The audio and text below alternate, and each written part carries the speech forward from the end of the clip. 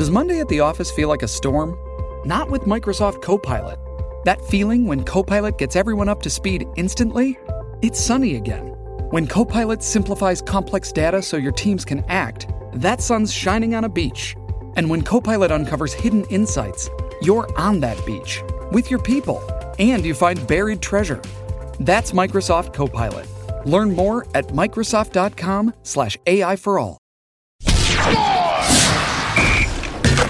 Now, Squire on Sports. Even though he's old, Jim Rutherford is the new Jim running the Vancouver Canucks. And yesterday we finally got a chance to hear him talk. And it was a good Q&A session. He was honest. He told everybody what he could tell them. Said there are holes in the hockey team that have to be patched up, but wouldn't get specific as to what those holes were and who may or may not have to go.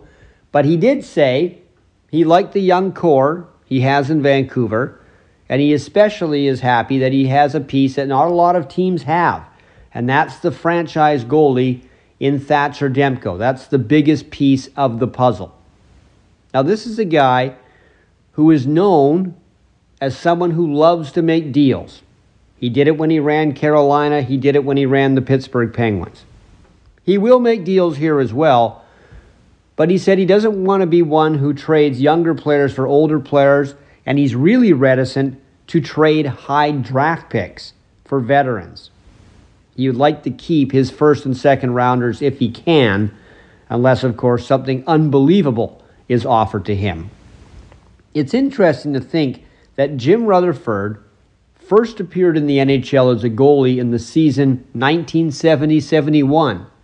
That's also the same season the Vancouver Canucks started in the NHL.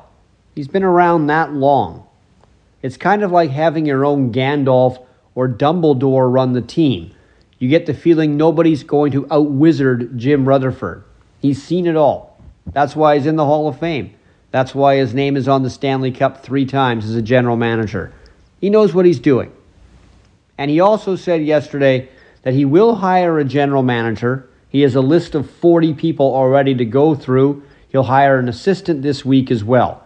But the one thing about this, even though Jim Rutherford is going to hire a general manager, this is his team. Any move that new GM wants to make is going to have to get the green light from Rutherford. And that's the way ownership wants it. Rutherford runs the team. Squire on Sports on 980 CKNW.